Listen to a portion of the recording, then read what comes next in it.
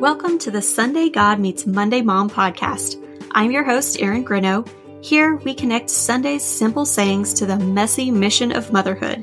These weekly 5-minute devotions are packed with applicable truth for daily life. I'm so glad that you're here.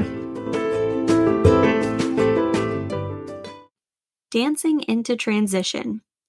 In college, I spent 4 to 8 hours a week swing dancing. Learning to dance was a clumsy process, but well worth the practice. The problem is that, as a natural-born leader, I'm a terrible follower, and following your dance partner's lead is the first lesson. The best way to learn how to follow is to change partners regularly. Dancing with only one person makes me an expert at following their lead, until eventually I'm not really following at all. I simply know their moves and do them without waiting for the lead.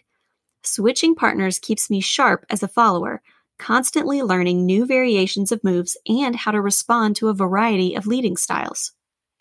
Now that I'm married, I don't switch partners. My husband and I have spent countless hours dancing together over the years.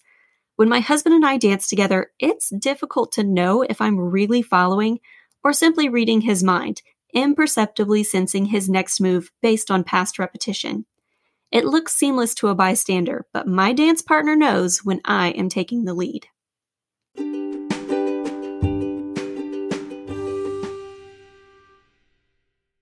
Let's read Genesis 12, verses 1 through 3 from the New International Version. The Lord had said to Abram, "Go from your country, your people, and your father's household, to the land I will show you. I will make you into a great nation, and I will bless you. I will make your name great, and you will be a blessing. I will bless those who bless you, and whoever curses you, I will curse. And all the peoples on earth will be blessed through you."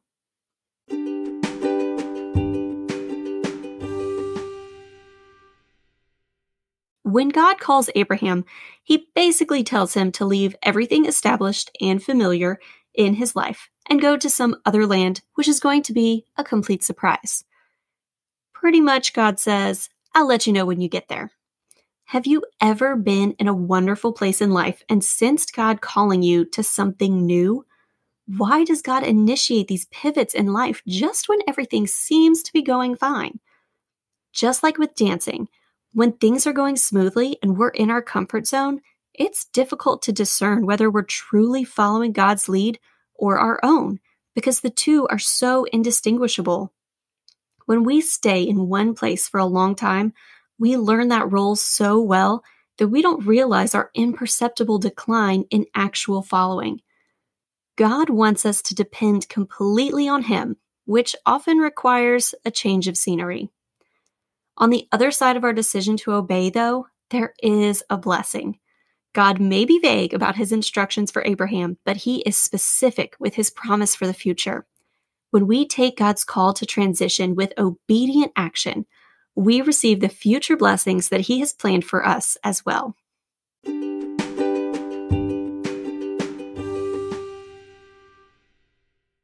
Let's pray.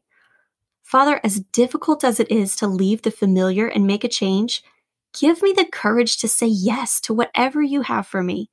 Give me your peace and clarity as I move forward in that obedience.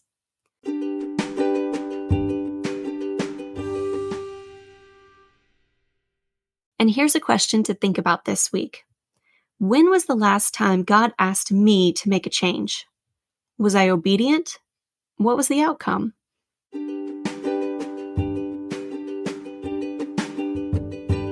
Thank you so much for being here today. I hope you have a fantastic week. Join us next time for more applications to help you experience the transformation of our Sunday God and life's little lessons that come on Monday.